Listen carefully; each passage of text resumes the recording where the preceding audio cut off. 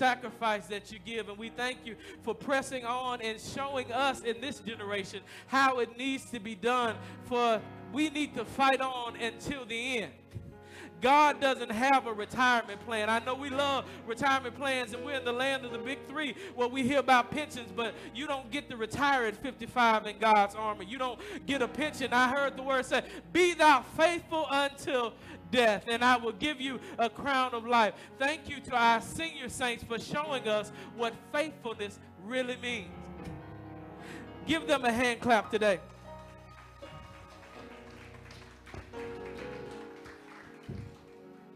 Just don't know what you mean to me. We're supposed to gain strength from the church, one from another. And Paul said the older should teach the younger. And you don't know, sometimes older saints, you don't have to say a word. It's just your presence. Just because you showed up and you're faithful, it keeps us going, saying, I hope I'm like that one day. I hope that I have that strength and that tenacity to keep going. Nana, you don't know how many times people call me from the live stream and say, who is that lady down there on the floor? She's still faithfully serving God. How many people that you encourage? I thank all of you today. Grateful for those of you who are here, praying for our kids that have gone to camp. Camp is going on, and hopefully next year we'll get an even bigger load for the kids that are going to be in camp. It is a wonderful thing. Praying for Robin and all those who are on the road, praying for Pastor Pentecost and Sister Dorothy Messer, and for all those who need prayer right now, for Sister Dara Farr, for Noah and Sudi Gilman, Sue and Nordy Gilman, those people that I don't see out here today. We're praying for you as always, and those of you who are in here that just need prayer, we want to say thank you for coming today. Today is going to be an awesome sermon, and are you excited for the word? Well, I try not to be too much in the news when I preach, but I kind of would be kind of tone deaf to the tenor if I didn't mention that this week, although it's not stopped completely, abortion has been slowed down.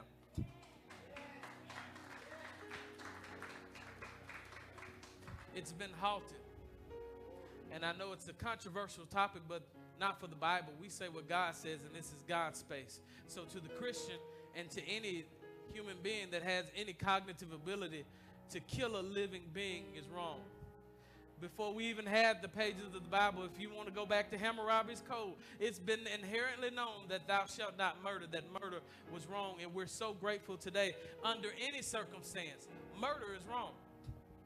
And the Bible says that when we uphold murder, God will judge a nation for that murder that it puts up.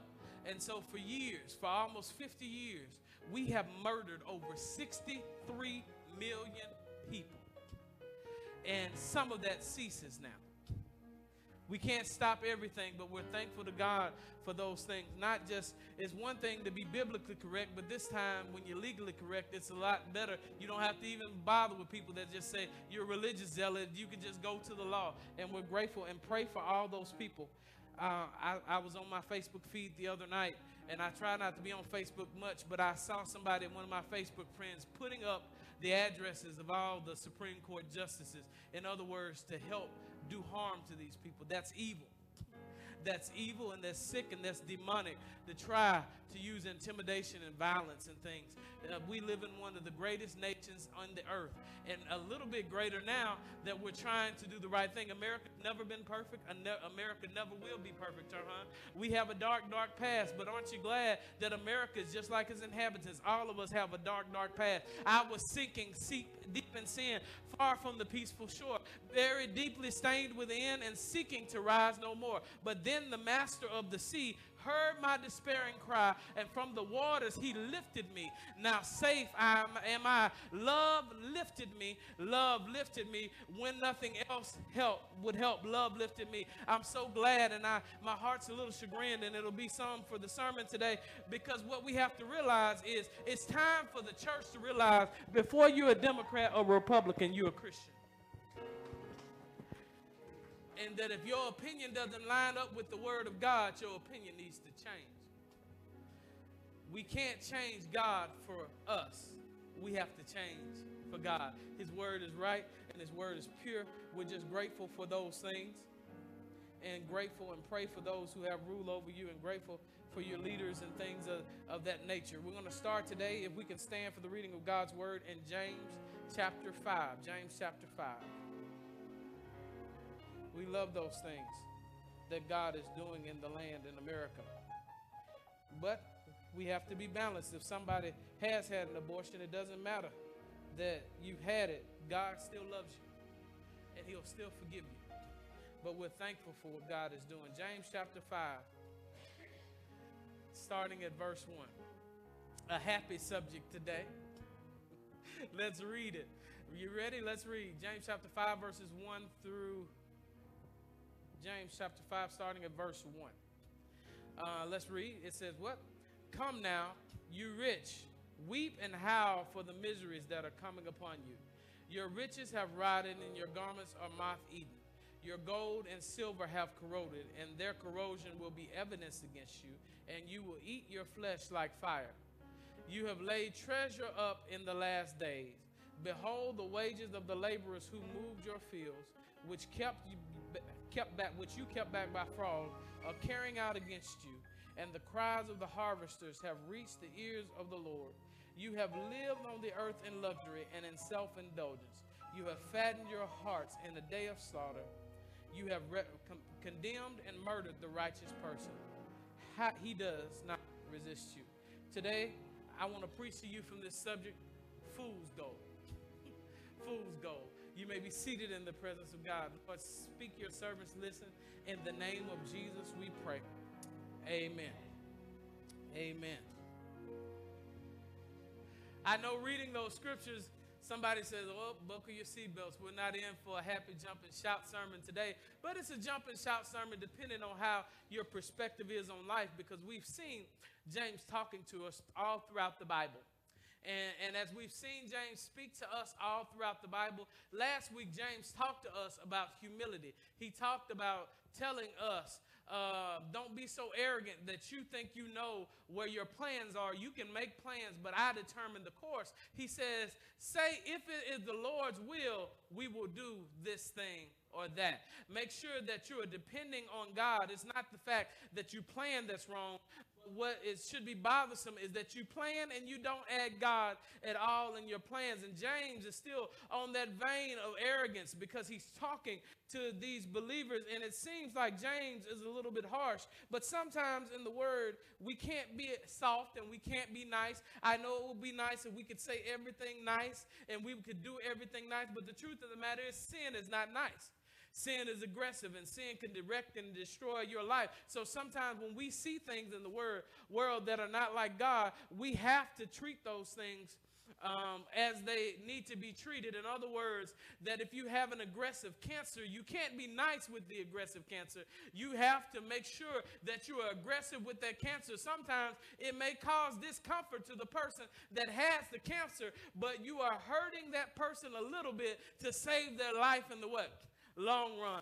That's why the Bible says that the word is a two-edged sword, cutting down to the very marrow bone. In other words, that the word of God sometimes will cause discomfort in our lives. Sometimes the word gets in our business. We like to stay to ourselves. In the South, we're a little bit more in your business. We're always friendly and knowing things and wanting to be in places. How your mama and them, and how's this going on? But a lot of times I notice in the North, a lot of people seem to keep to themselves. They value and cherish their private life. But here's the thing, you might have a private life from other people, but you don't have a private life from God. For it is the word of God's job to get in your business. It is the word of God's job to meddle in those things that you don't want to meddle in. It is the word of God's job to talk about those things that you do not like. It is the word of God's job to talk about those things that you do not agree with. Even when we were mentioning abortion just a second ago, you could feel the room tense up a little bit because people are worried about what people think about or say about them. I'm not worried about what anybody thinks or says of me. If the word of God says it, I say it. Let God be true and every man a liar. We stand on the unmitigated unadulterated word of God. I'm not interested in having debates and what ifs and straw man arguments about what we think about socially and what we think about politically. Those things really don't matter. It's not our job to tell God how to run his world. It's our job to submit to the Lord and do things the way he wants to. And James today is giving a message to some people that are in the church. He's not talking about people that are outside of the church. The book of James is written to the church. Everybody says written to me. So there are two extremities in the church now. There's what I call a prosperity gospel, which is wrong, which says that every time I have money, God is on my side and I have the favor of God, which is the furthest thing from the truth. And there's also the opposite side that says you're not godly unless you're broke. Jesus didn't have any money. Jesus, he was poor, as if we don't realize that Jesus sits on a throne in a city with a street paved with gold. We try to put our agendas on God. That it's not bad to be rich. It's not bad necessarily to be poor unless you cause your poorness through your poor decisions. But what James is talking about this morning, because when you see it, he says, come now, you rich, and weep and howl for the miseries that are coming you. Your riches have rotted you, and your garments are moth-eating. James is trying to let us know something as he takes a spiritual scalpel in our life. He is not attacking the abundance of wealth. He is simply speaking to those who have a deficiency of faith and humility. He is speaking to the church, to those who prioritize earthly gain over heavenly gain. In other words, their priorities are out of what? Line.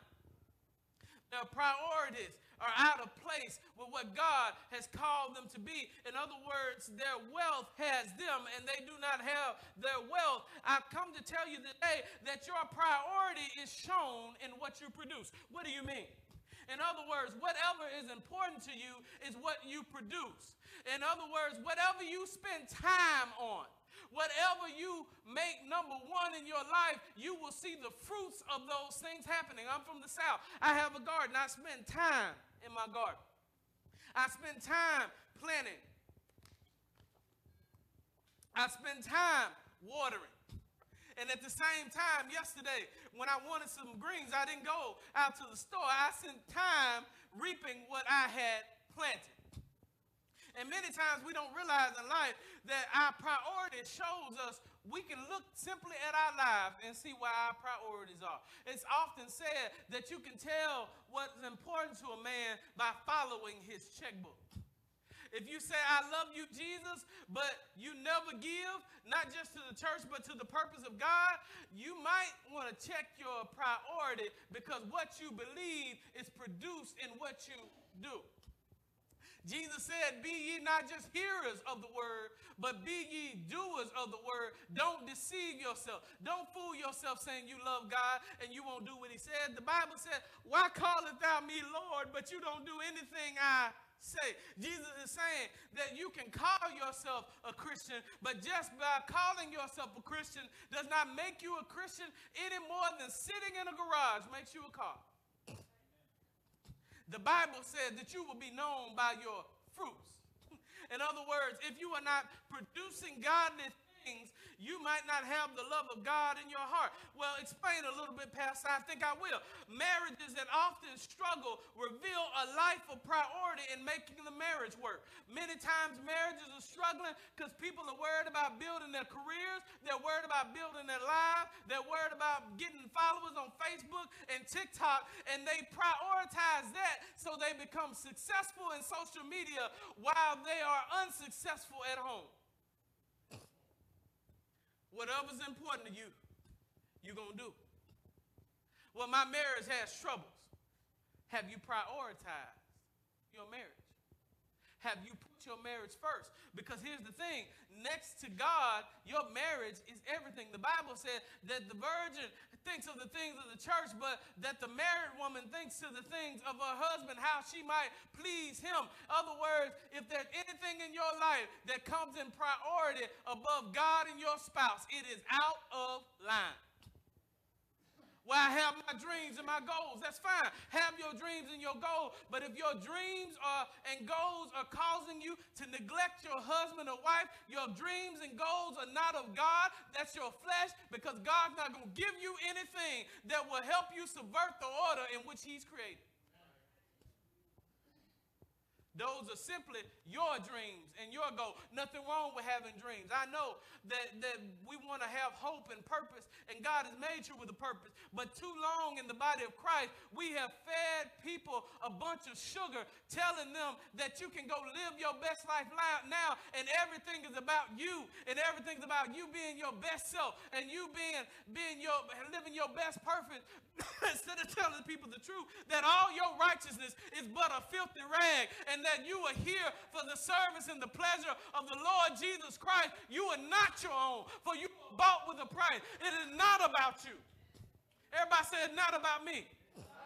It's not about me. You didn't show up here today because it was about you. And I know we have done a disservice to my generation, the millennials and down, because we have lied to them. We have given them so much affirmation. You're strong and you're mighty and you're all these things. We have actually made them think that they can live independently of God.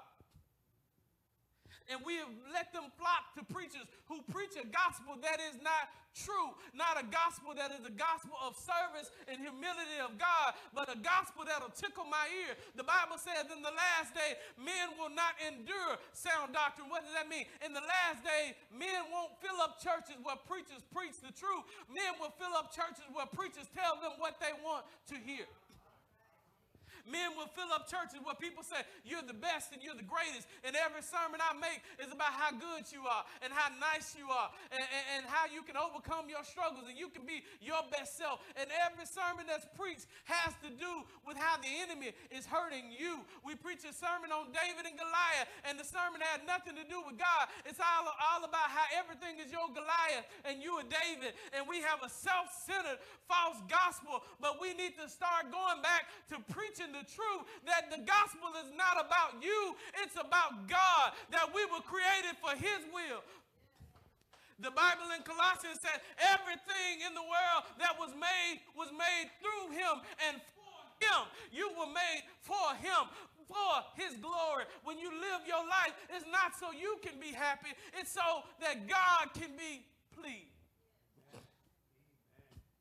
Because some of the things that makes us happy does not please God. If you be honest, some of the things you like to do don't please God.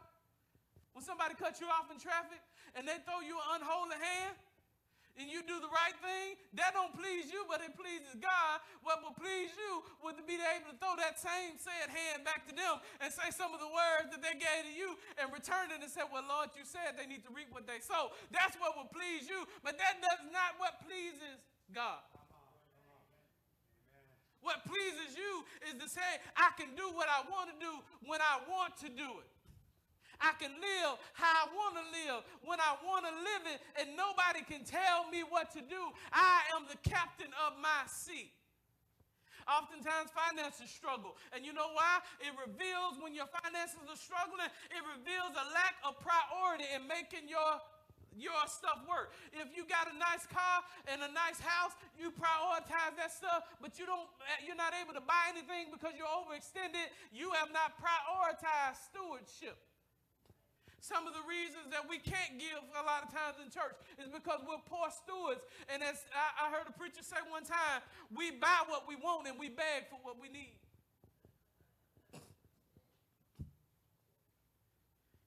Look at your neighbor and say, it's tight, but it's right.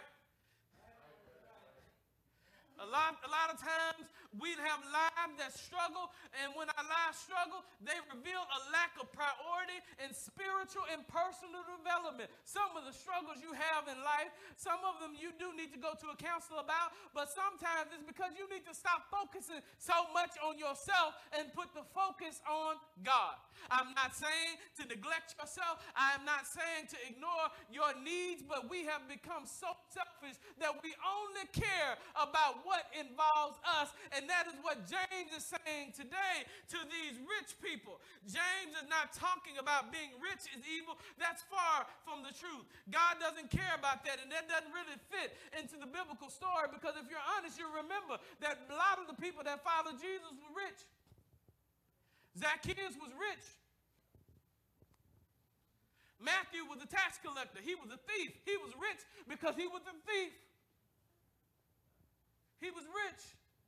Joseph of Arimathea, who followed Jesus, let Jesus borrow his tomb. He was rich. Nicodemus was on the Sanhedrin. He was rich. Even when you look at Lydia, they were rich. Even Peter had more than one boat. Peter had a business and people following him. If he wasn't rich, he was upper middle class. There's nothing wrong with having money, but when the only thing you think about is having money and God never having you, there's a problem somewhere.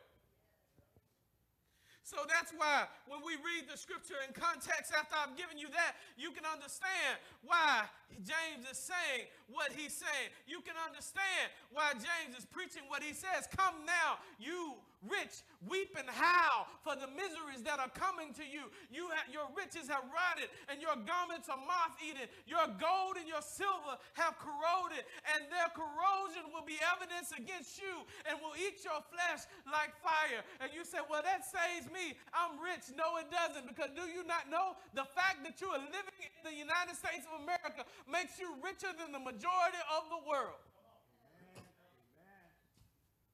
I've been to countries where you can't turn on the water and the water comes out.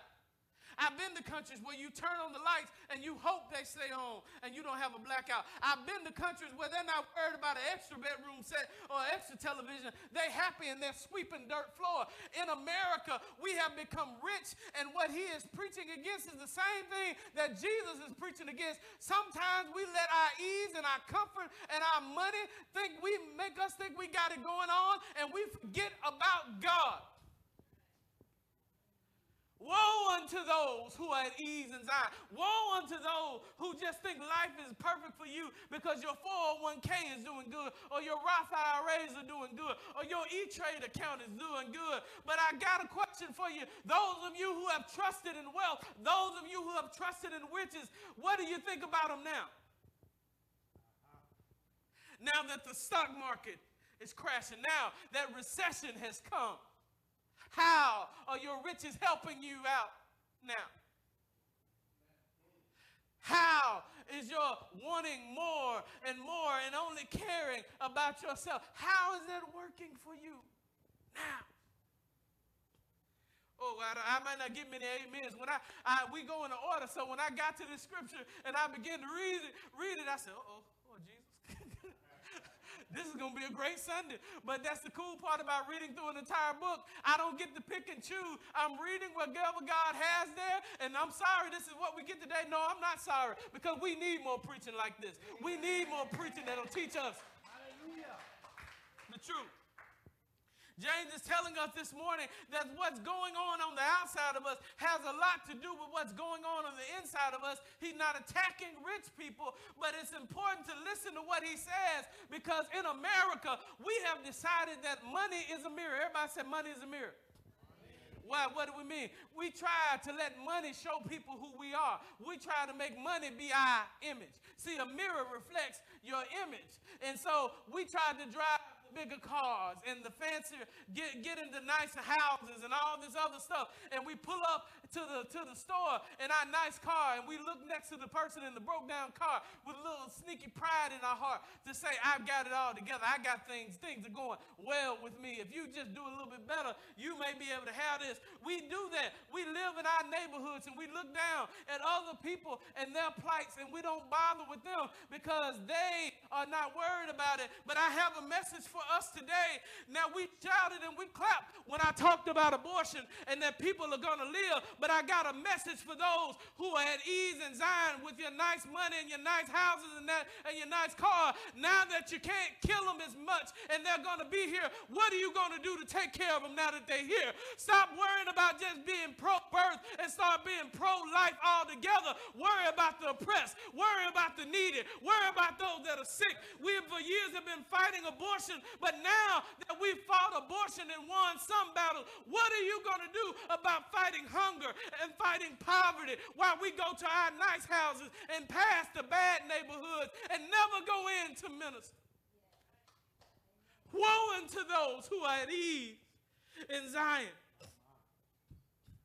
We try to use our status and our money to make it look like we've been something in life. I've been a manager here. I've done that. I'm the pastor of this. We try to make money a mirror, but money is not a mirror.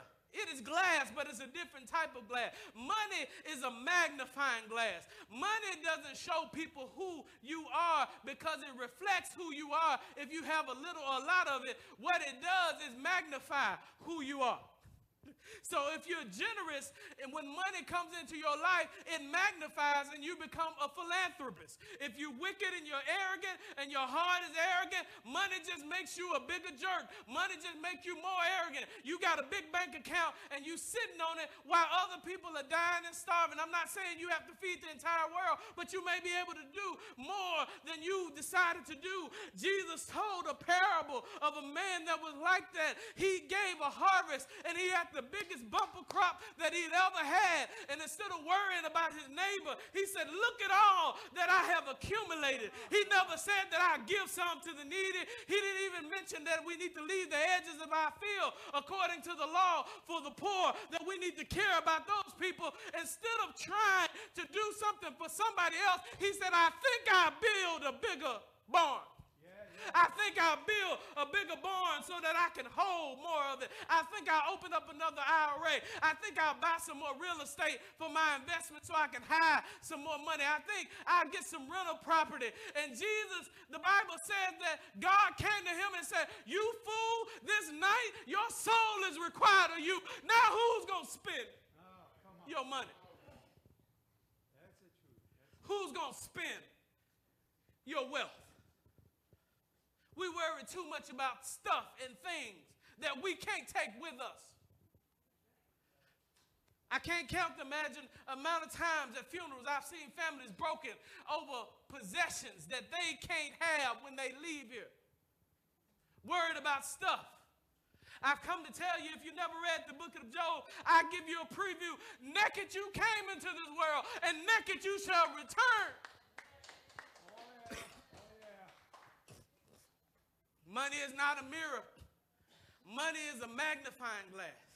It simply reveals who we are. If you say you love God, but all your money goes to Applebee's,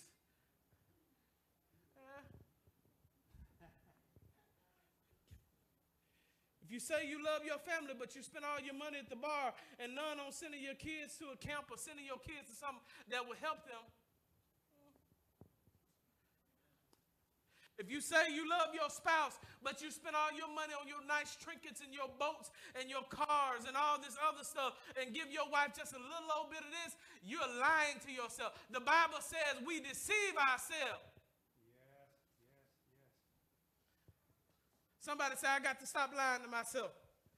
Oh, that was weak. Say it like you mean it. When I tell you to tell somebody else something, you're excited. Say it loud and proud. I got to stop lying to myself. Pastor, it's a lot more fun when you tell me to tell my neighbor, well, your neighbor's busy today. I'm talking to you. I'm talking to me.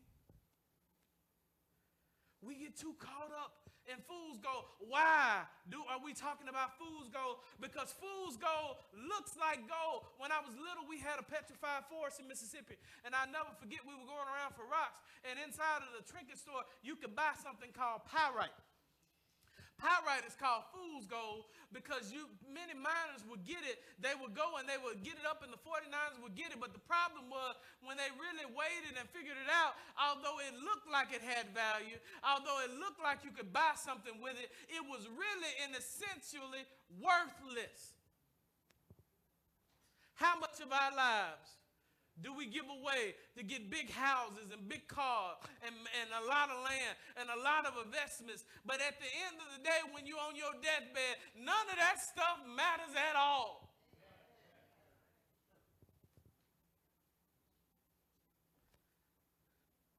Living life to impress people who doesn't care about us. We're looking in all the wrong places. James is saying to church members that you have made a bad investment. None of what you are focusing on has the ability to last.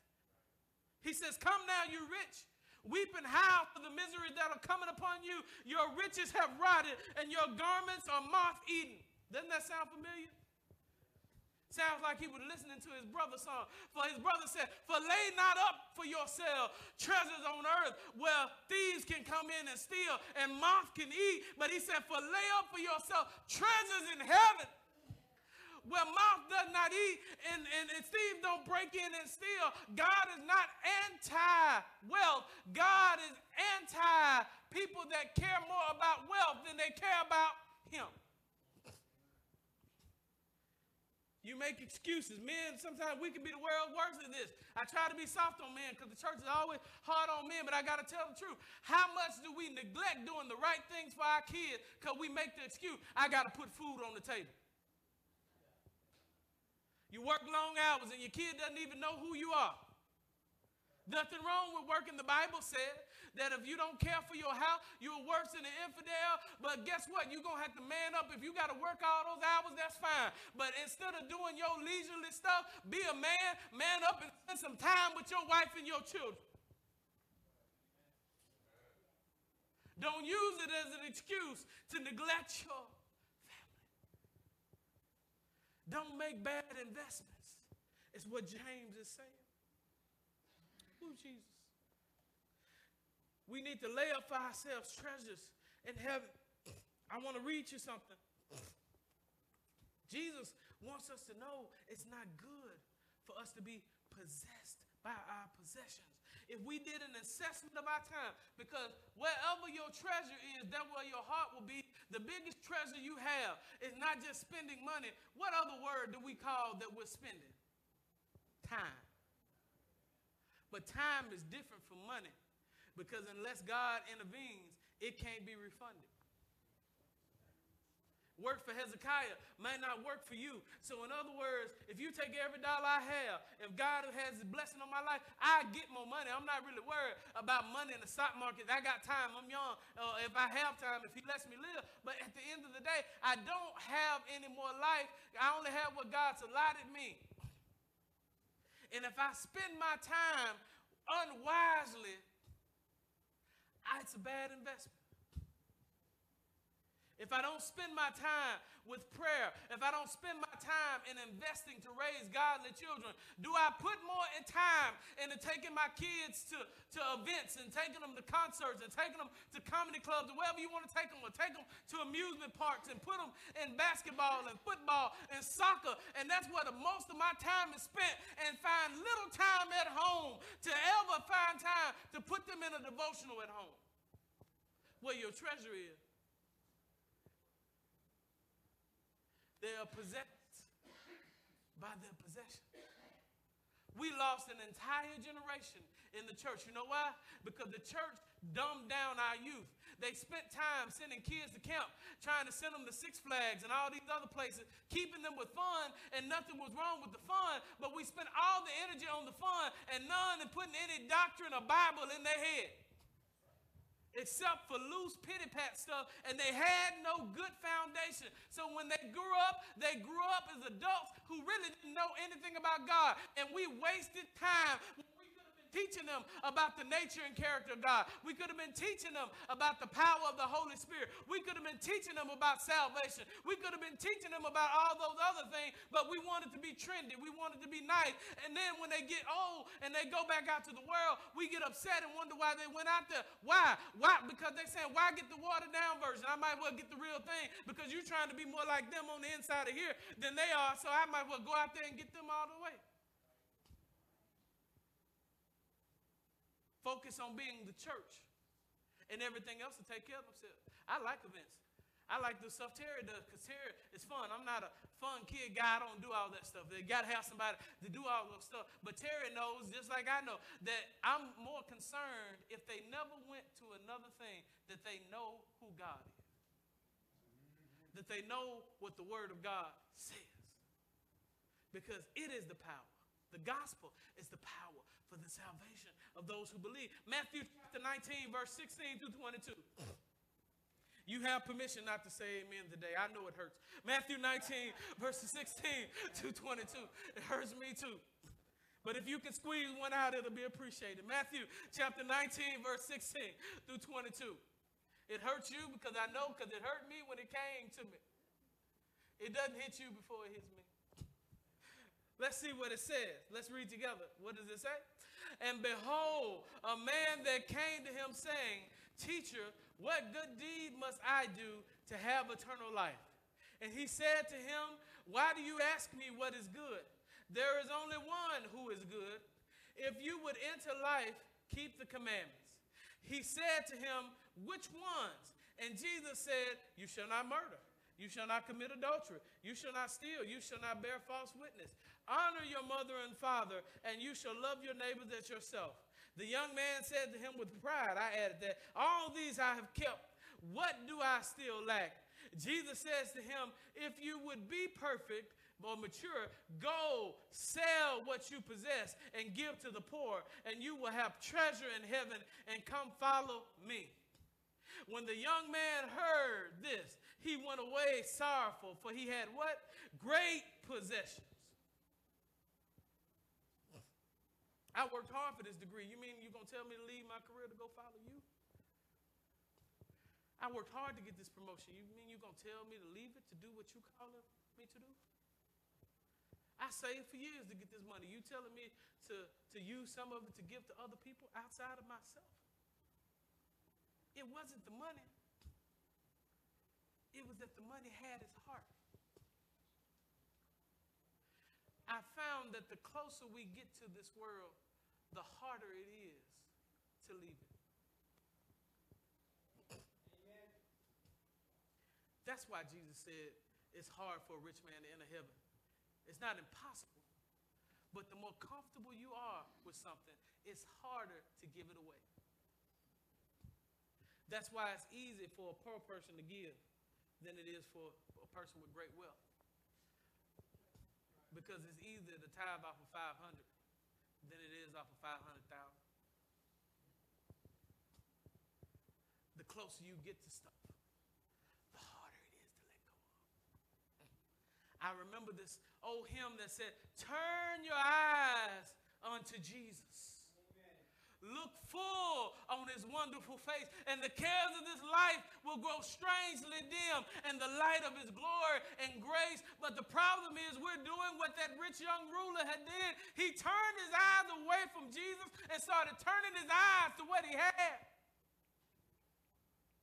Wealth, power, status, prestige, education, pick your poison. We all have something that we're pursuing, trying to make us feel like we have purpose in life, and most of that doesn't have anything to do with the purpose of God. You can have more degrees than a thermometer and more money than Fort Knox, but if you are not in the will of God, you are a failure. Amen. And God may never call you to be the pastor or leader of a 5 million person church. He may call you to be faithful over 20, but how dare you ask him for 5,000 when you can't be faithful over 5? When you look at 5 and you say, that's all I have? I'm worth more than that. I'm more gifted than that. That's why you don't have it. Because you turned your eyes from Jesus and started turning your eyes to how big your crowd is. So you can compare yourself to other preachers and falsely equate a large crowd to success. But I know I read the Bible, Brother Day. You know what it said? Broad is the way that leads to destruction, and many there be that finds it. He said the way to heaven is narrow, and few there be that find it. So even if you have a church full of people, chances and statistics show, according to the Bible, many of those people will not find the way to heaven, because although they're interested in Jesus, just like the rich young ruler, they're interested in him, but when they really find out what it costs to follow him, they say that's too much to pay.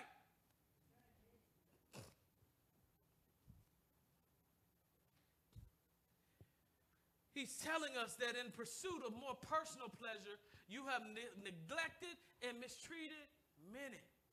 I want to read this last portion to you as we get ready to go. I only have 2 points today. Somebody said, amen. I don't know how much more I can take. Verse 5 says this: you have lived on earth in luxury and self-indulgence. You have so many TV channels, you don't know how many you got. You have so many subscriptions, you have no idea how many you actually have. Some people have one car, you got 6. You got more bank accounts than you can count. Nothing wrong with your couch, but you keep complaining that it's too old.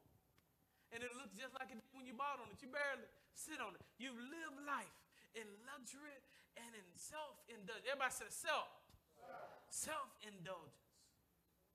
You have fattened your hearts in a day of slaughter. You have condemned and murdered the righteous person because he does not resist you. Because after all, James is using this strong language because he's trying to destroy something in them, which is a desire for our selfish ambitions and our selfish lust. And if we're all honest, all of us have some selfishness in us. Amen. And if we say we don't, we have some liar in us.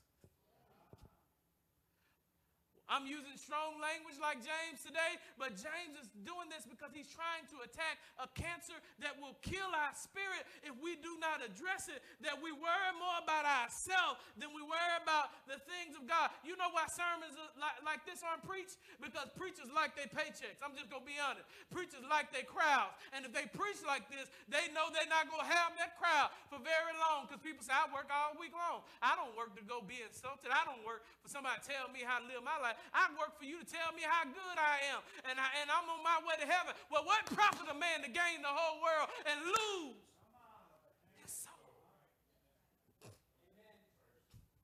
What will a man give in exchange for his soul? James is telling us that in pursuit of more for our personal pleasure and self-indulgence, we have neglected and mistreated many. Those whose heart is postured towards self-gratification will end up abusing many in their pursuit of happiness. In other words, their happiness is the most important thing. And if anything gets in the way of their life and their happiness, then it should be erased and eradicated. Because nothing more is important in life than me to be happy and financially prosperous and healthy and that kind of logic. Now you see why people say, my body, my choice. If I don't want to have to be financially burdened with a child, I should just be able to kill it whenever I get ready because I wasn't responsible enough to stop having it. Well, what about exceptions? All those exceptions that people come up to 4%. So you know what that means? 96% of those people are having abortions because they chose to be irresponsible. 4% are because heinous things happen to them that shouldn't have happened. And we don't act like we don't know those things happen, and we don't act for mercy for those. But 96% of the people, you can't have an argument based off of 4% when the 96% are doing it because they are irresponsible. And 45% of the people who have abortions are people who already had one before. And I watched my Facebook page, and it almost hurt my heart. I try to stay off of Facebook while people say, well, I guess I better be a little bit more careful now. Why do you have to be careful now? Why wouldn't you have been careful before? If you know you can't take care of a child, why would you be reckless and bring him into the world and be irresponsible? I guess now you have to wait until you're married. I guess now you have to wait until you can provide. But I come to tell you, there's never a perfect time to have a child. But if you have them, I found out, if you're willing to work, God has a way of providing for you. Children are not a burden. The Bible says children are a blessing. But when you live in a culture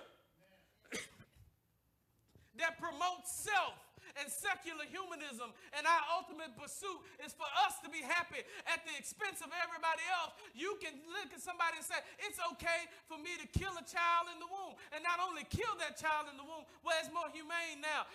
It gives you a pill. So it's a more inhumane form of murder. So you poison them instead of killing them.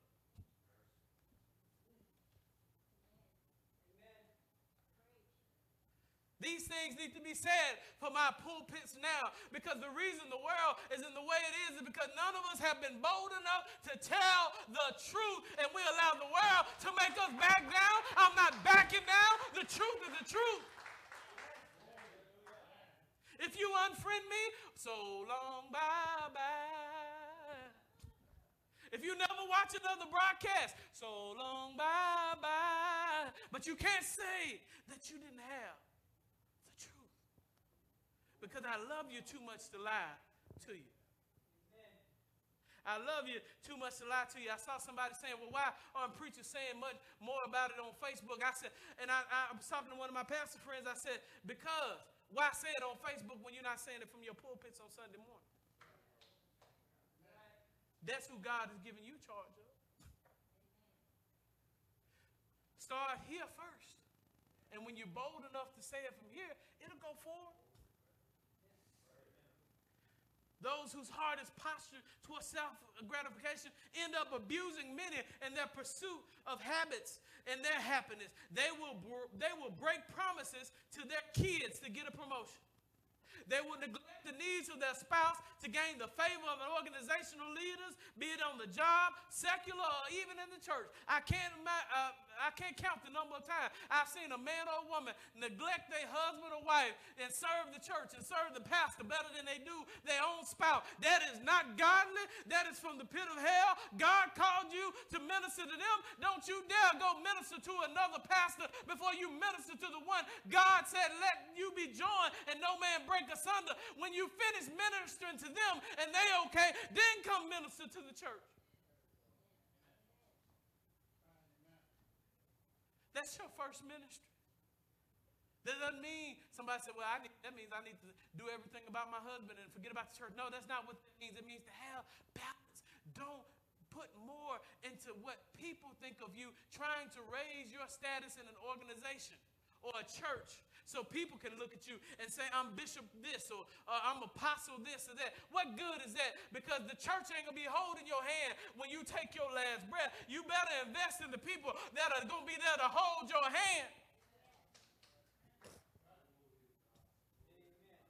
Jesus. They will even destroy innocent lives for their own selfish pursuits. They abuse and they love the things of the world. Because after all, anything or anyone that gets in the way of what they want or feel they believe they should have.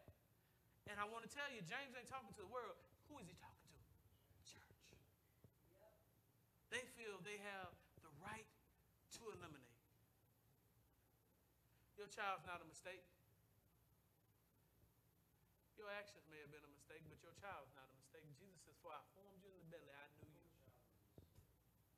No child is a mistake. I hear a question James is asking. That's why I like the Bible. I didn't even plan to go through all this today, but it just lines up with the text. Isn't that amazing how God knows what he wants to do? I hear a question James is asking the church today. What's really going on? What's really going on in the church? When those that have won't share with those that don't have. When those who have businesses try to work those people to their fingers and to the bone and they have no time with their kid, that's wrong and that's immoral. But it's also wrong when those who work for those people don't give their all at work. They give just enough to get by. That's wrong and that's immoral. What's really going on? And James is asking this question. When did our priorities become so skewed from the word of God that we let our own desires for more and the world and self-gratification cause us to abandon what and do what's right? How did we get here? Water is wet. Heat is hot. Air conditioners are cold. Still a sin. I don't mind. I wish they wouldn't. Some of the arguments that people that don't know God pull up, they have a right to have those arguments. They don't know God. We can't hold them to our belief, but if they don't know God, and if they think that murder is okay, if they think that lasciviousness is okay, they don't know God yet. That's fine. But the problem I have is that it's not out in the world. It's in the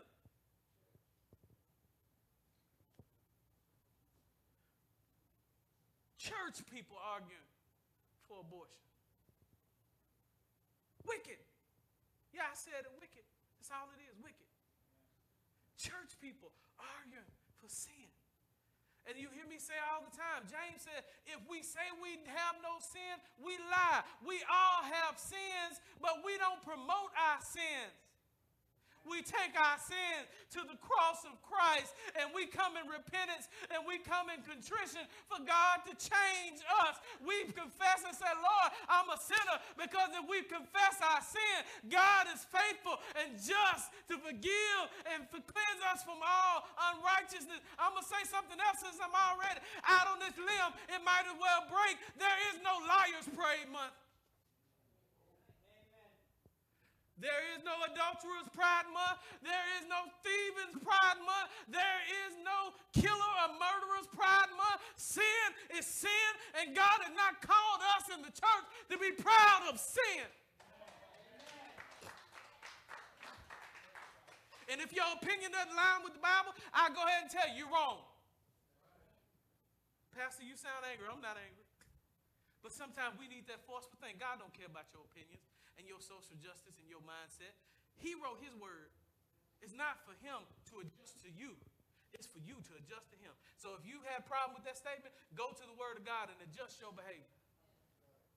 Because you belong to him. He doesn't belong to you. We are his people. Once again, I'm not talking to the world. I'm talking to the church. We are his people and the sheep of his pasture. Why I just don't agree. He never required us to agree. This is the thing about Americans. We don't really realize how the Bible really works. See, God is an autocracy. He's not a democracy. In other words, God doesn't ask your opinion. He doesn't ask for representative government for what he does. I'll go ahead, like Brother Bob said, during the words of encouragement, and I'll talk about the sovereignty of God a little bit theologically, and I'll sum it up in one scripture. It says, our God is in the heavens. He does whatever he pleases. He don't care if you don't agree. He's God. He don't care if you enlightened. Matter of fact, Paul talks about those enlightened people that know more about how the world is today. That's not new. Well, that's not what we're doing today. We don't preach hate. Hate is telling somebody that they're on the way to heaven when they're on the way to hell. Hate, that's what hate is. Love is not telling somebody whose lifestyle is unholy and ungodly that they're okay and that they should be affirmed in what they are. That's hate. What you're essentially saying is you're on your way to hell and I'm going to make you feel good about it. And it's worse because it's not coming from the world. It's coming from the church.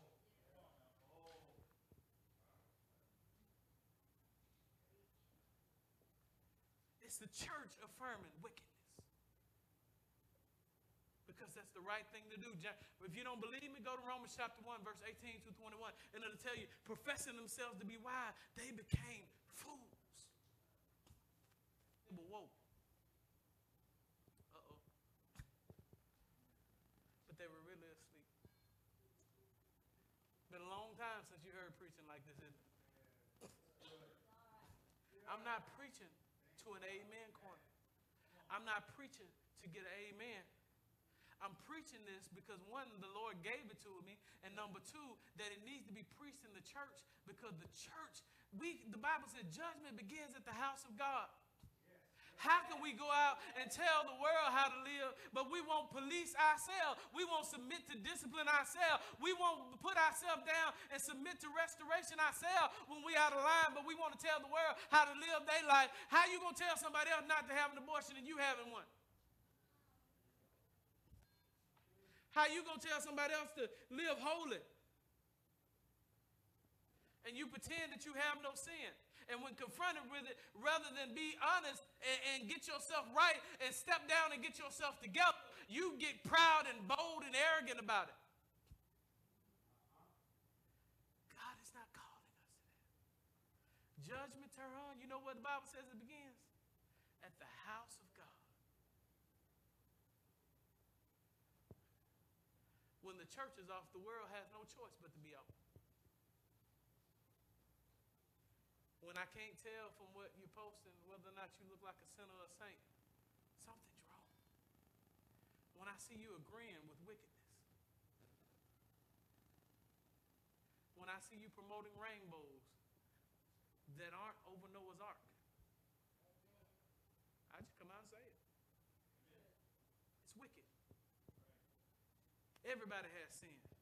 We don't look down on people because of their sin, but we don't celebrate their sin. I don't celebrate mine, so I'm not going to celebrate anybody else's. Jesus. I'm nobody's judge. I have my own sin. That's why we're here. But we don't ignore it and call right wrong. Didn't the Bible say that, Brother Ernest? That in the last day, right will be called wrong and wrong will be called right. We have reached those days. But we got to preach because we're fighting for them. We're fighting for children so they don't grow up confused and think right is wrong and wrong is right. We're fighting for our future and our kids where they know what's right even though the world says was wrong. We're fighting because when I drive down the streets of Royal Oak, I look at things celebrated on my daughter's school that shouldn't be celebrated. And for fear of people, we tuck and run. We won't say anything. James is saying it's time for you to stop caring more about yourself than you do other people. Don't neglect yourself. Don't do things to harm yourself just to prove you're godly. But search your hearts. We should all search our hearts. Paul put it this way: examine yourself to see whether you be in the faith. He's once again talking to church people. You know what that means? Just because you're sitting in the pew don't mean you have a seat waiting for you in heaven. None but the righteous shall see God. Oh, Jesus. Somebody said, Willie, hurry up and finish. I'm getting ready. But this isn't designed to hurt you. This is designed to help you. God is trying to give you a clear view of who he is and who he wants you to be. He's not trying to hate, he's trying to help. I hope nobody in here would hear that we should treat any class of people disdainfully or ugly. You love everybody. How shall men know that you are my disciples? By the love that you show for one another. But we have to take back the definition of love. Love is truth.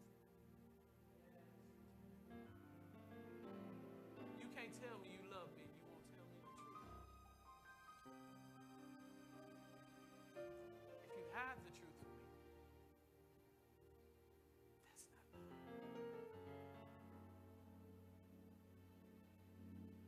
Today, where you are,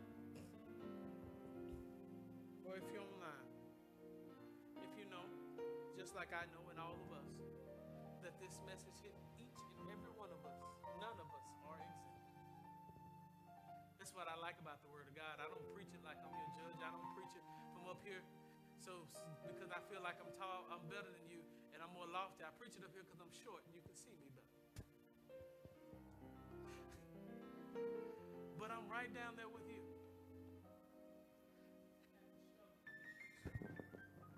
And needing the Word of God to correct me and put me where God wants me to be. If this has been a blessing to you, and if you give God a hand clap of praise.